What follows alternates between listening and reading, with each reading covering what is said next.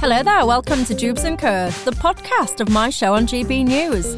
My name's Michelle Dewberry and you can catch me live every weekday evening from 6 till 7pm. But worry not, if you miss it, you can catch up here after every show. So let's do it. Welcome to Jubes & Co.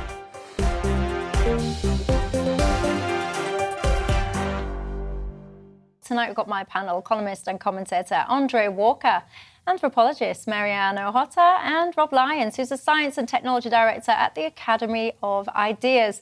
And you know the drill on Jubes & Co by now, don't you? It's not just about us here, it's about you at home. What is on your mind tonight? What do you think about the stories we'll be discussing? What have I missed?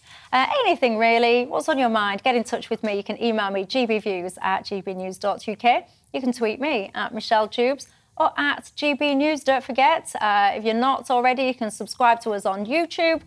We've got an app, we've got a podcast, we're all over social media, we're everywhere. Oh yeah, and the radio. How can I forget the radio? I have a little moonlighting I do on the side. Every time I get in a taxi, I sit there and do a little sales pitch about GB News on the radio. I'm on a one-woman marketing mission, I tell you.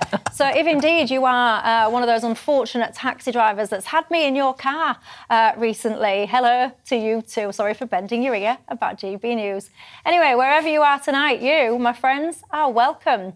Let's get into our top story tonight, shall we then? Over 2 million people in the UK use food banks, but one MP says that they're only needed because people can't cook or manage their budgets. The MP, Lee Anderson, says that his local food bank in Ashfield in Nottinghamshire, people have to register both for a cooking and a budgeting course.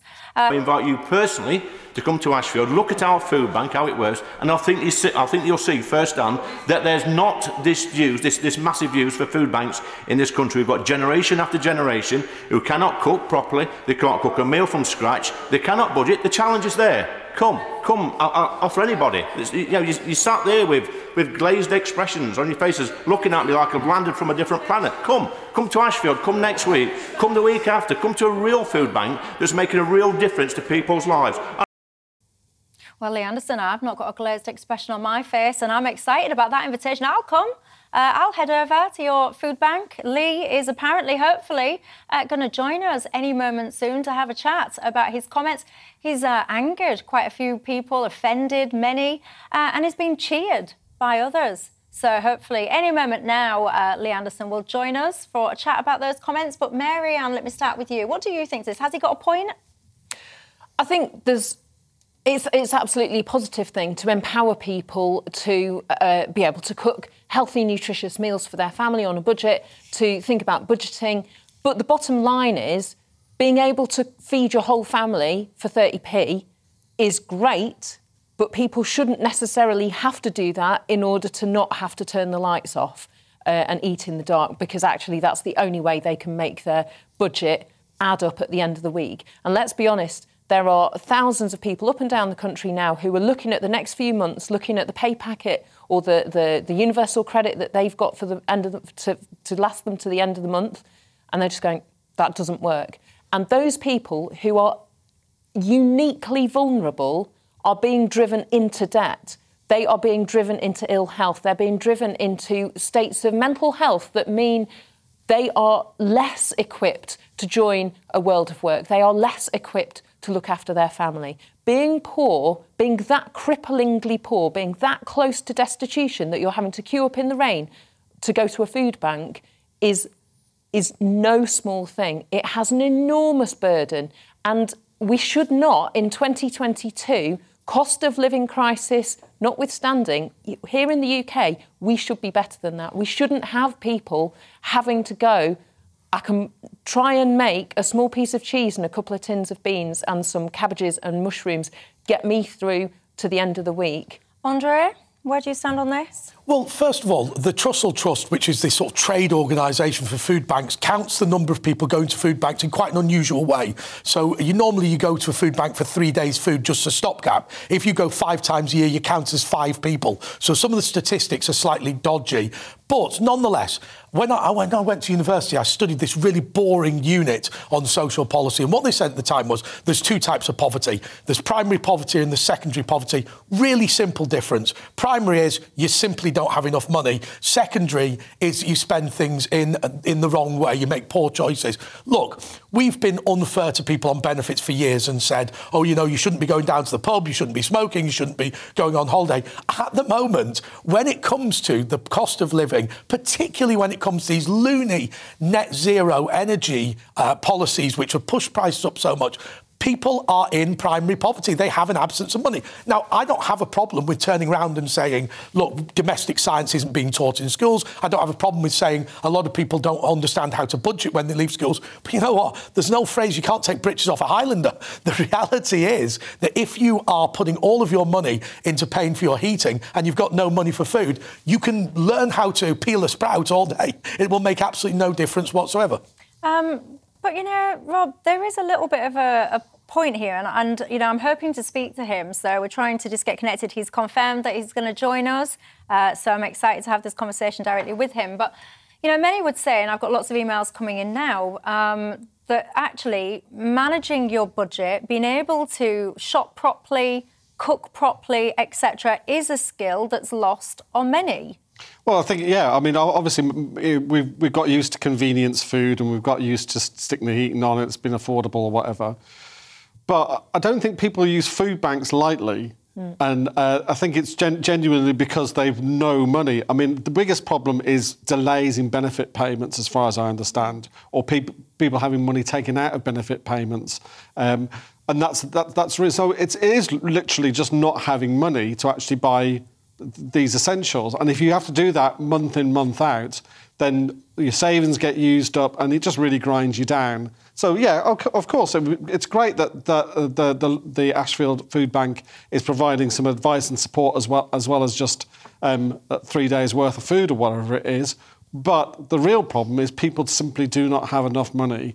And, for example, there are ways in which the governments could help these things. For example, I live in Scotland.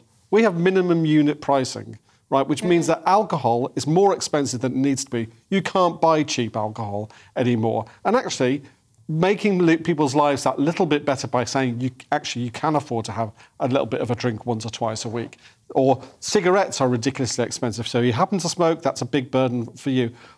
All these different ways in which there are sin taxes as well that could be looked at and said, this is actually making the lives of poor people much harder because it just becomes a grind. Hang on a minute. You're saying reduce the unit price of alcohol and cigarettes so poor people can turn to them so they can get through their crap lives? Because that is an insane thing to say. No, I'm saying that the grind of poverty is that you can literally survive and no more, and that little things like having a drink, having a smoke, these make your lives simple a little pleasures. Simple pleasures. Simple pleasures that are incredibly unhealthy. Yeah, but hang on a second. I think the principle here, look, forget the whole public health thing.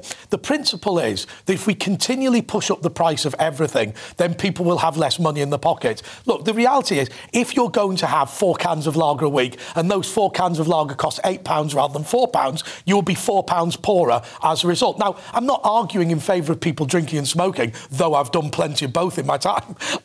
But in reality, I think we've got to get away from this idea of less but more expensive. Now, I cited the example of energy. You've cited the example of unit pricing. I think in general terms, we are pushing people into poverty. We are not a poor country. Can I just play devil's advocate a little bit? Because I'm looking at my inbox is flying through, and I'm going to paraphrase some of the sentiments that I'm getting because I'm getting a lot of people saying similar things, so I'm just going to summarise it. There's a suggestion coming through, Marianne, on my inbox that some people are basically chancers. Let's just say you have a disposable income of, let's just say, I don't know, I'll pick a figure, £10. if out of that £10 you've got to get your food, your heating, your this, your that, your the other, and then someone comes along to you and says, right, now you don't need to pay for your food because you can go over there to the local church and you can get your food for free, so you can keep your £10 to spend on whatever else. There's a suggestion that I'm reading that it's almost people taking advantage of food banks because they can. What would you say to that? It's a comfortable psychological position to find yourself in, to say, well, they don't really need it. They're choosing to do that because they're lazy and good for nothing. But let's be honest, go down to a food bank and talk to someone standing in that queue in the rain and ask them, and they will tell you that they feel ashamed to be there. Michelle, But hang on, is it all or nothing? Because what you're saying is that every single person is in this situation. Some of my viewers are suggesting that it might be the opposite. Isn't there a mixture of the two? It's much more comfortable to say, well, they're doing it sort of because they're choosing to. That they could go to the shop and buy some healthy basics and feed their family, but they choose not to. What they're going to do instead, and it's a Victorian notion of the deserving poor and the undeserving poor, and we're going to kind of scatter through. We're going to siphon out the sheep and the goats, and these people, they're genuinely people worthy of our sympathies. And these people, their chances, they're no good. They're spending their money on betting and fags and booze. They're the ones with the dirty, snotty kids. They're the ones who don't bother. And it's just not true. Marcus Rashford, the guy that we all like, lots of people like him, we can regard him as a kind of an upstanding citizen of our country. His mother went to a food bank and she didn't want to.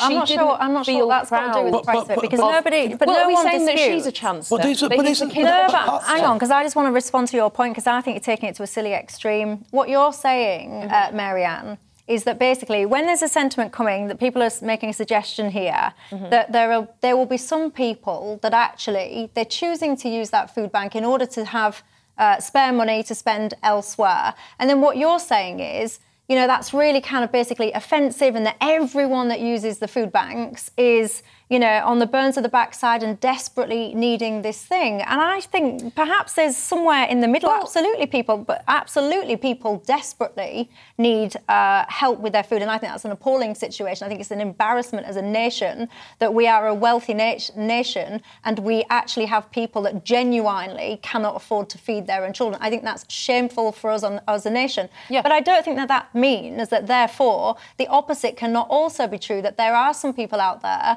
that are seizing opportunities for themselves to make life easier for themselves with the money that they do have. Hold on one sec, because I want Andre to come in as well.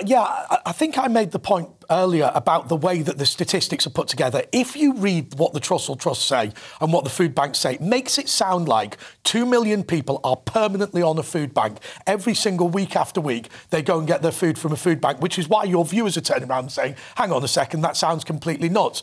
The reality is you normally only go there for 3 days. And as I say, if you go 5 times a year, you'll count as 5 people. If you go 10 times a year, you count as 10 people. The reality is what has actually happened here, and it is as a result largely of benefits being slow. People will go for 3 days food and then they'll move on and not go back. But because of the way the Trussell Trust continually quotes this statistic of 2 million people being on food banks, it makes it sound like there are 2 million people permanently doing this day in, day out, which is just nonsense. I think the bigger picture is that benefits aren't rising with the cost of living, that people are being driven into debt, that there are deductions policies that are enacted by the government that mean that when you finally do get your universal credit come through, for example, or your working benefits because you're a part of a working household, you get deductions made. Up to 25% of what you've been given gets taken away again to pay back the advance. You don't get any notice on that. But I want to and the people at the very bottom don't have that contingency. There was a benefit cap. There was a benefit cap of £22,000. Now, remember, in order to earn £22,000, you have to have a job that pays £30,000. How many people watching this show are earning £30,000? You start to think to yourself, look, you know, if people in a job are going to have to take some slack, why can't people on benefits take some slack as well? There are people with jobs who are queuing up at food banks. £22,000 after tax is a decent sum of money. Right, well, hang on. Cool your jets, you two, because I've found him. Oh, apparently, I think I've found him. Have we got him yet or not? We're just testing his link, apparently. Right, so okay. I shall come to you just whilst we're waiting for Lee, because obviously what we can see is that, you know, the suggestions and comments made today have obviously divided opinion. So final word to you, Rob, just whilst we're doing the old link testing. Well, just on the specific thing that you just said about people using food banks and then spending money elsewhere. Well, good luck to them. These are voluntary organisations, and if people who are skinned, and they can get some of the things that they need voluntarily from a charitable organisation, so they can spend a bit of money on something else. I don't care. But doesn't deal with the broader picture of poverty. It's probably not as bad as Andrew says. The statistics probably overstate it in some ways. Nonetheless, there's millions and millions of people who are now struggling to pay the bills, and we need to look at the broader picture of why living has become so expensive in this country and why wages and benefits have not kept up with that. Well, I can tell you there's a real split coming through from the viewer contacts as we speak about this whole kind of situation. Some people are saying, and I'm doing a direct quote, Patricia says, I agree with the MP, 3 cheers. She's saying it's about time people use their heads a bit more. We're throwing away food relentlessly. Patricia, though, what would you say? It's all well and good throwing away food, but that would indicate that you can afford the food to buy and then throw away in the first place. Many people, though, saying, Pippa says, hang on, Michelle, because some people are not even accepting things such as potatoes because they can't afford to cook them. So what she's saying is it's not about people not knowing how to cook, but perhaps it's about they can't simply afford to cook. But again, I have to say, really divided. I would say it's almost half divided in the middle about what people are thinking about this topic. But, ladies and gentlemen, I have him, the MP for Ashfield, Lee Anderson. Lee, good evening to you and thanks for joining us. Good evening. Well, I have to say, we've just been having a little bit of a debate here and now, Lee, about what you were suggesting. As I understand it, what you were saying today is essentially, and I quote, it's all about people basically using food. Like a food bank, that's the word. I lost my train of thought there. You're using food banks apparently because they don't know how to cook from scratch and how to budget. Yes, am I right? Is that your sentiment? It's very convenient how some of the mainstream media have clipped that speech today. I've put the full speech out on my Facebook post, so anybody can check that. But the point I'm making is a serious point. I work very closely with the local food bank in Ashfield, and we've recognised together that there are a lot of people out there who don't have the experience in cooking, and they struggle to budget, and more importantly, they struggle. They've got very, very little shopping skills. So when they go to a supermarket for a shop, they don't have the skills that my mum and my grandma had back in the day, where they could buy fresh vegetables, and cheaper bits of meat, and cook from scratch. And make nutritious meals for their family. So my food bank have recognised this, and what we do now at the food bank is when people come in for a food parcel, they are signed up for a cooking course and a budgeting course, and they get that food parcel on the condition they sign up for that. And that's what they're doing. They're helping people who have a real need for food. But what they're learning is that people, once they learn how to cook, and once they learn how to cook from scratch and buy on a budget, they can actually do it. And the good news is, once they can do it, they've got a few more quid in their pocket at the end of the week. Surely that's got to be a good thing.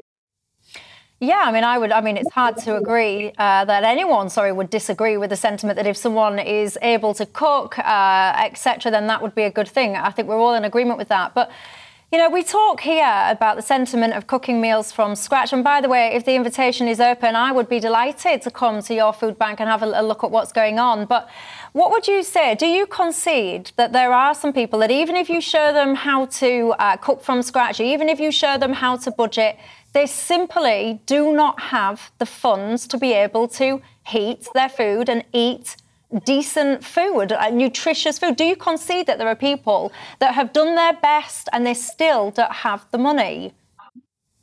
Well, this is why we do batch cooking at the food bank. We teach people how to batch cook for a whole week. Now, we did a small project and we filmed it. I can send you the details, where we took some school children to the local supermarket and we spent 50 quid. I gave them 50 quid out of my pocket. We filled a trolley up of vegetables with a local chef, an award-winning top chef. We filled that trolley up, 50 quid. We went back to the college.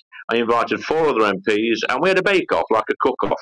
And we prepared then, I think it was about 170 meals, and we put them into containers and froze them. Now, that's enough to feed a family of 5 for about 50 quid. Now, they're not massive piles of what you get at the local carvery, but they were enough. They were nutritious, good value meals. Now, I think when people say to me that junk food is cheaper, that's nonsense. You can buy fresh vegetables still and shop around for your cuts of meat, and you can make some good meals, some good tasty, nutritious meals on a budget. And I think if we can get some people to do that, not everybody's going to be able to do it, but if we can get some people on that who then learn those skills and can pass them skills on to their children, then surely that's got to be a good thing. Yeah, I do think it's a good thing. I do think it's wonderful for people, as I've just said, to be able to shop and cook and all. I think it's fantastic. But I guess what I'm trying to get to is, we mentioned there 50 quid batch cooking, wonderful. But do you concede that there are people that have done all your tips, they've done your courses, they simply cannot afford to go to the store and buy the basic ingredients? You talk about 30p or whatever. If people don't have their 30 pences, do you think your government is doing enough to help them? Well, government's already provided, just another extra £22 billion in extra support. There's direct support available from local authorities. We just spent over £400 billion, wrapping our arms around the economy during COVID. The government has spent a hell of a lot of money supporting people. But, my position is, yes, we have to support. There are a group of people we have to support. But in the meantime, instead of just throwing money at everything, let's try and help people. Let's try and, give them that education, give them those life skills that they've missed out on. And if we can do that and help them cook, help them budget, like I said, they can pass that on to the children, then that puts this country in a better place. Lee, I'm going to try again, because you have me on board with what you're saying about educating and budget and skills. That's wonderful. But you're still not kind of answering my question. In the here and now, if somebody's sitting here watching this, and there'll be people in your own constituency and up and down the country, they'll be panicking. They are, anxious. They do not have the money. They're not eating themselves. They'll be doing their best to feed their kids, but them themselves as adults won't be able to eat. And it's all well and good. We're talking about COVID support and this, that and the other. And I saw the Queen's speech yesterday, and we're talking about growing an economy for the future. That's all brilliant. But in the here and the now, honestly, with a straight face, Lee, can you honestly say that you think you're doing enough to help those people that truly, truly are struggling? Well, I think governments can always do more. I've got to be in my bonnet about the cost of fuel, domestic fuel. I want to see an end to the green levy and VAT on fuel. And I'll tell you what, there's not many supporters in both sides of the house on that one. Even the opposition are against me on the green levy. I want to see us frack. I want to see us increase gas and oil production. I want to see all these measures. I want us to be self-sufficient on domestic fuel. I would love for our country to be that, to bring the fuel prices down, because let's not forget, it is the cost of fuel that drives a lot of these prices up and up. But if people are genuinely struggling, then I would say go and see your CAB, which I used to work for, by the way. I used to see people in poverty on a daily basis. I'm not in a bubble down here. I've helped those people budget. I've helped those people who've had debt problems. Go and see your local MP. And if you're really struggling, I'll tell you what, the invitation's open to come to Ashfield. If we can help you, we will. But if you need that extra support, then it's our job as government to try and provide that extra support. Well, Lee Anderson, we appreciate you joining us tonight. Thanks for that. And I am going to take up your invitation. You say that we can come and join you. I'm going to come and join you. And I look forward to learning and being able to share with the masses how they too can cook from scratch and budget and all the rest of it. But for now, thank you for your time.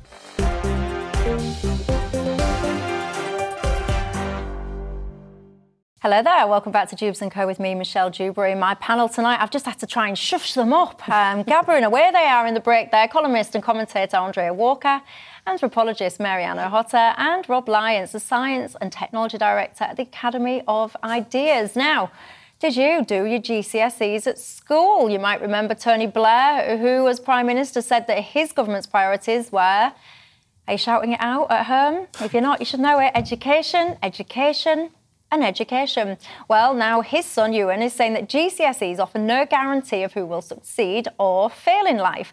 Why is, you might be saying, well, I don't care what Tony Blair's son thinks. Well, to be fair to him, he does know a thing or two because he runs a company that basically promotes professional apprentices and is seemingly doing very well in doing so. Rob, when it comes to the whole GCSE things, do we need them, don't we need them? I'm always curious about this because I personally think in this society we have almost a one-size-fits-all educational system. And then you have often lazy employers that will kind of just use your grades as a filtering kind of method. Yeah. And I'm not sure about them. I personally would support a big overhaul of kind of ripping these things up and starting to think differently about how we educate and assess young people. Well, I think GCSEs are really, really important. I think exams in general are really important because they give the students, the pupils, a real focus. You know, I mean, I'm a journalist and I work on deadlines, and I think kids do as well, and that's their focus for it. And when they didn't have the exams for the past couple of years, I think a lot of them felt quite lost about that. But that doesn't. But all the things you're saying about the laziness of employers and the sort of like narrow-minded thinking, I think there's a lot of truth in that as well. For example, when B&Q suddenly started employing older people, you know, they opened their minds to the idea that older people could actually be much better. And just because somebody's academic doesn't mean they can't be a good worker. So I think Ewan Blair's got half a point, but I don't think the answer is to scrap exams. I think it's to have better opportunities for people who, for them, it's not really what they want to do, to get skills and get good jobs. And certainly this idea, which is very common these days, where you get a half-decent job and they'll throw out half the CVs for anybody who doesn't have a degree. Well, that's just mad. I mean, like, especially when, in situations where often the people they're replacing, the people who are retiring, didn't have a degree either. So that kind of degree obsession or GCSE obsession, we need to get rid of that and be much more open-minded about what makes a good employee and give people the tools to get on in life, whether it's an exam or whether it's an apprenticeship or something else. Andre, do you agree with that? Well, I think it's funny, actually. My dad was an electrical engineer for many years and rose to the top of a major company, the Co-op Electrical Engineering Division. And the problem that they had under the secondary modern system was that kids were leaving school with no qualifications, effectively. It was really hard to work out who was, with all due respect, completely unemployable and somebody who, whilst they weren't academic, was somebody who'd be a good apprentice electrical engineer. And so actually having the GCSEs in place was incredibly helpful for that. I think the point you're making is this, that our issue is, first of all, the one-size-fits-all. I think there's been a huge grade inflation. Some courses now, a quarter of all the grades are A's, which I think is a major problem. But there's just a lack of diversity within the whole thing. When I talk about diversity, what I mean is, in schools, you're not using online learning to study Japanese if you want to. You can't. There's not a range of subjects there. It's just the same subjects. Everybody's doing the same thing. And I think that's the one-size-that-fits-all element. But I do maintain that having that idea of the 5 grade A to C, where you know that somebody's got their maths, got their English, and got a few other bits and bobs, I think that is so important because it's just really hard for employers to know whether somebody's bluntly an E candidate or a C candidate. And under the old O levels, there was no way to differentiate those two groups of people. Marianne? Exams, apprenticeships, whatever. There's some kind of method of teaching someone something and then testing and assessing whether they understand it and whether they can use it. Or whether they can regurgitate it. They don't necessarily need to understand it. You just need to be able to regurgitate what someone's just told you. Yeah, possibly. But maybe if you're an electrical engineer apprentice, it's a practical test. But whatever the tool is, it's not just the fact that there is a tool. It's how you use it and whether it's fit for purpose, isn't it? So I think saying, well, we should scrap GCSEs is potentially an argument, but you go, well, what will you have instead? You need some other kind of assessment method. Why? In order to kind of work out whether someone understands how to wire a house or not, and therefore whether they should get qualified as an electrician, or whether they can design something and become an electrical engineer or whatever it is. But testing whether or not someone at school can, I don't know, regurgitate pie or, I don't know, certain angles or triangles or whatever it is, whatever nonsense it is that people get taught these days at school, that bear no reality into the real world, by the way, that's very different to someone learning how to, I don't know, this wire is this and this wire is this for a technical qualification for a job. They're two completely different things. I think, don't throw away triangles. They're probably quite important for most science, engineering and maths.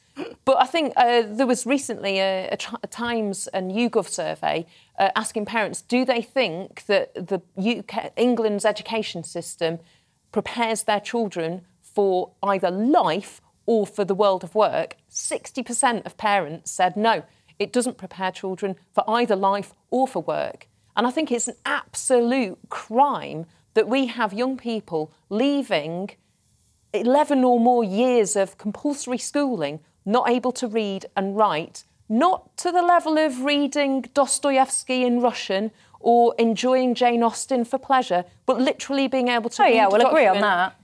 And know what to do with it, know what it says.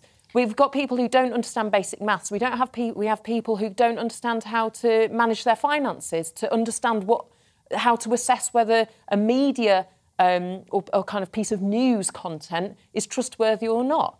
That's the stuff that we need our young people to know. And then whether they want to go and learn triangles so they can become scientists, engineers, technicians, whether we want them to be able to think creatively and become entrepreneurs and establish their own businesses, we still need them to be able to have basic numeracy and literacy. Fundamentally, whoever you are, whether you're doing an apprenticeship, whether you're doing a further degree, all our young people should be coming out proud of themselves, feeling secure in the world and feeling like they haven't just been totally bypassed by the education system. I actually wonder whether this is the fundamental issue. Because, look, the idea of getting teenagers up to a basic skill level, I don't have a particular problem with. In fact, I think it's a good thing. My issue is, when John Major turned the polytechnics into universities, the idea was that practical qualifications would be on the same level as academia, which I think is manifestly a great idea. The problem is, all of these universities have attempted to become academic, and what you've ended up with is just thousands upon thousands of people studying courses that can't possibly ever be useful to them. The great statistic that somebody told me from one of your rivals TV companies, they said that apparently there are twice as many people qualify for media studies every year as there are media studies jobs in totality. So that means if you sacked everybody in that profession, you'd still have twice as many people per year. Now, look, I'm not having to go at it, but look, there are some courses actually which are much maligned, but are better. As an example, people take the mick out of golf, but the golf management courses actually have a really high employment rate because you're literally training somebody how to run a golf club. That's the sort of thing that you need to bring in. Andre, I think it's a backward step to say that you should only study something that leads directly to the same job. So study golf management, go and manage a golf course. Because the whole point of education is it teaches us how to think, how to be analytical, how to be creative and translate that. I bet, Mary-Anne, there's a lot of people that are screaming at the TV saying the point of education it doesn't teach us how to think these days. It tells you what to think. It tells you this is this, and woe betide anyone that tries to think differently to that. Andrew Breitbart once said it was lucky that he never bothered listening in lectures, otherwise he would have turned into a socialist. Well, I'm going to go I need to go to a quick break. We're going to leave these two to argue about socialism. Samuel, by the way, on Twitter has been in touch saying Lee Anderson was fantastic. Michelle, if anything, was offensive. Ooh. It was her question of him. He handled himself incredibly well. Samuel, I wasn't offensive. He's saying basically that I should have appreciated more what Lee Anderson was trying to do. I repeated multiple times that actually I think it's great to try and make sure that people understand how to budget, how to shop and how to cook from scratch. I advocate this regularly. All I'm trying to get at there is that where there are people that simply do not have the money to buy the ingredients that you're teaching them they need to cook, what happens then? That was my question. If that's offensive, well, what can I do?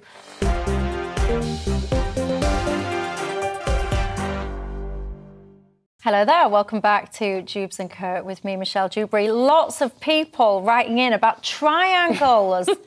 I wish that I didn't bother now. I don't know where I came out with triangles of all the things that you learn from school. I don't know why I chose to randomly choose the innocent triangle as an example of something to be infuriated about. But lots of you are pointing out how essential triangles are to life.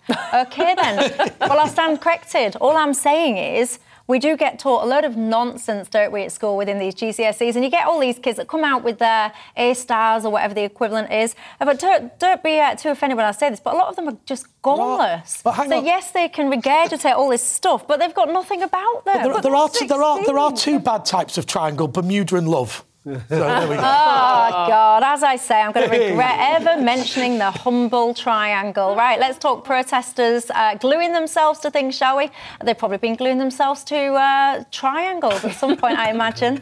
Anyway, the government announced yesterday in the Queen's speech a new public order bill. It's basically going to make locking on, where you, glue yourself and all the rest of it, it's going to be an offence if you do this to public infrastructure.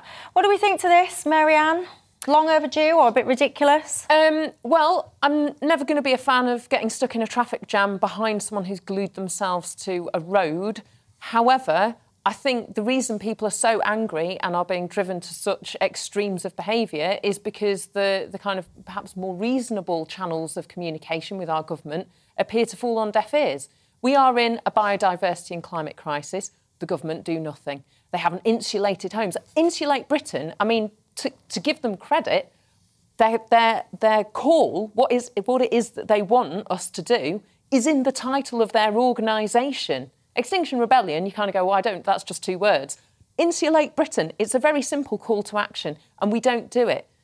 If we insulated our homes, some of the people who are trying to make their budget stretch would have less far to stretch because the £10 notes wouldn't be going out of the window or out of the chimney.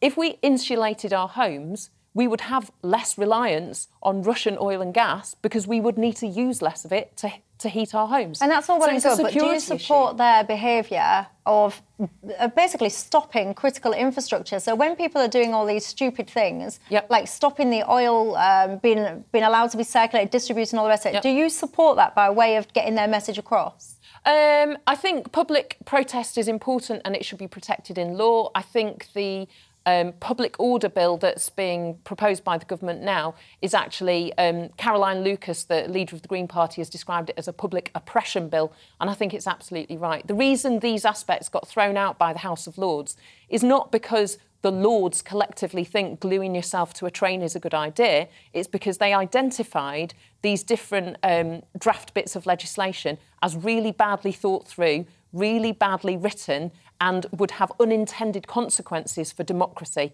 And none of that has changed. The government is just too lazy, too disenfranchised, too disdainful of the people to have bothered to make them better. They've just put them back in and gone, well, maybe everyone will be distracted and we'll wave some Ukrainian flags and go on about refugees. And then maybe they won't notice that actually genuine the right of protest, which is a right of protest, it's not a luxury, it's not something to be gifted to you by the government. It is a fundamental underpinning of our democracy. And you're nodding along, needs to be protected. Rob? Well, I'm very nervous about any government that's imposing restrictions on protest, especially when they're broadly worded and badly worded pieces of legislation that end up getting used for the wrong purposes. I mean, I think the biggest problem is that we have laws about a lot of this stuff, and the police are standing there not enforcing them. Very often it's the direct action of people who are affected by these things that means that we saw in Canning Town when people were getting dragged off the top of the tubes because people were so frustrated about not getting to work. And you can see also the reaction of that woman who gently touched a protester with her car getting hauled over the coals, whereas people like disrupting whole chunks of cities. Hauled over the coals. She got fined. She lost her licence for about a year, if I remember rightly, and got a small fine, but it's not really about the money, it was about the principle. While simultaneously, from what I remember of those protests, the police were standing there going up to the protesters, oh, are you okay? Is there anything I can get you? Are you all right? Sorry, I don't think you should gently touch someone with a car. I don't think I don't think you should sit down in front of someone's car and stop people going about their business because you've decided that your agenda of the day is more important than pretty much every single other person going about their business. Am I wrong, Andre? Well, look, the reality is these are not protests. What these people have done, it started with Brian Hoare in Parliament Square. What you do is get your mates who've all got a trust fund and don't have to get a job, sit there on Parliament Square for 18 months and not wash. That's not a protest. Effectively, what these people are doing increasingly is A, moving in to places permanently, B, deliberately trying to disrupt things, and C, effectively just cause the maximum amount of trouble by harassing people. So let me give you an example. You know, these vegan protesters are not protesting in favour of veganism.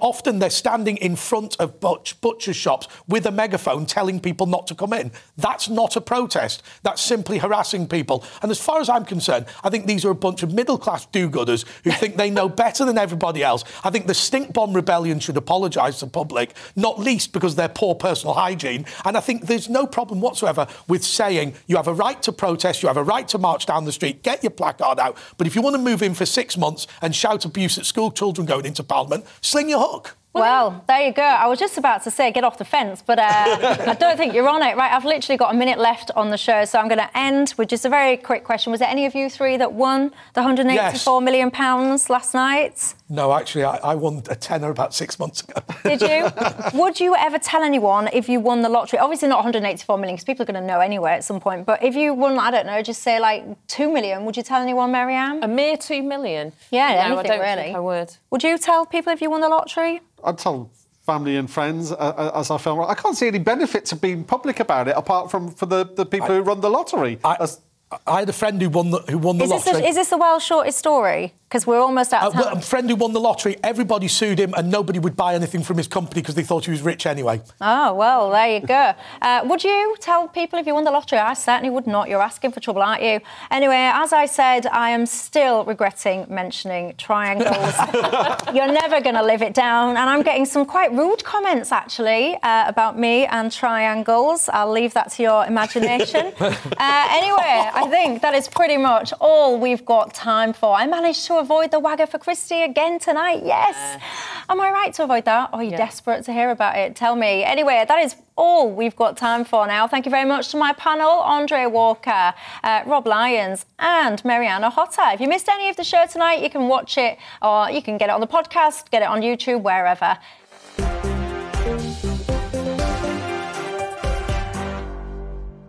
Thanks for listening to Jubes & Co, the podcast. Don't forget to subscribe so you will never miss an episode. And if you've enjoyed it, leave us a nice comment. I'll see you next time.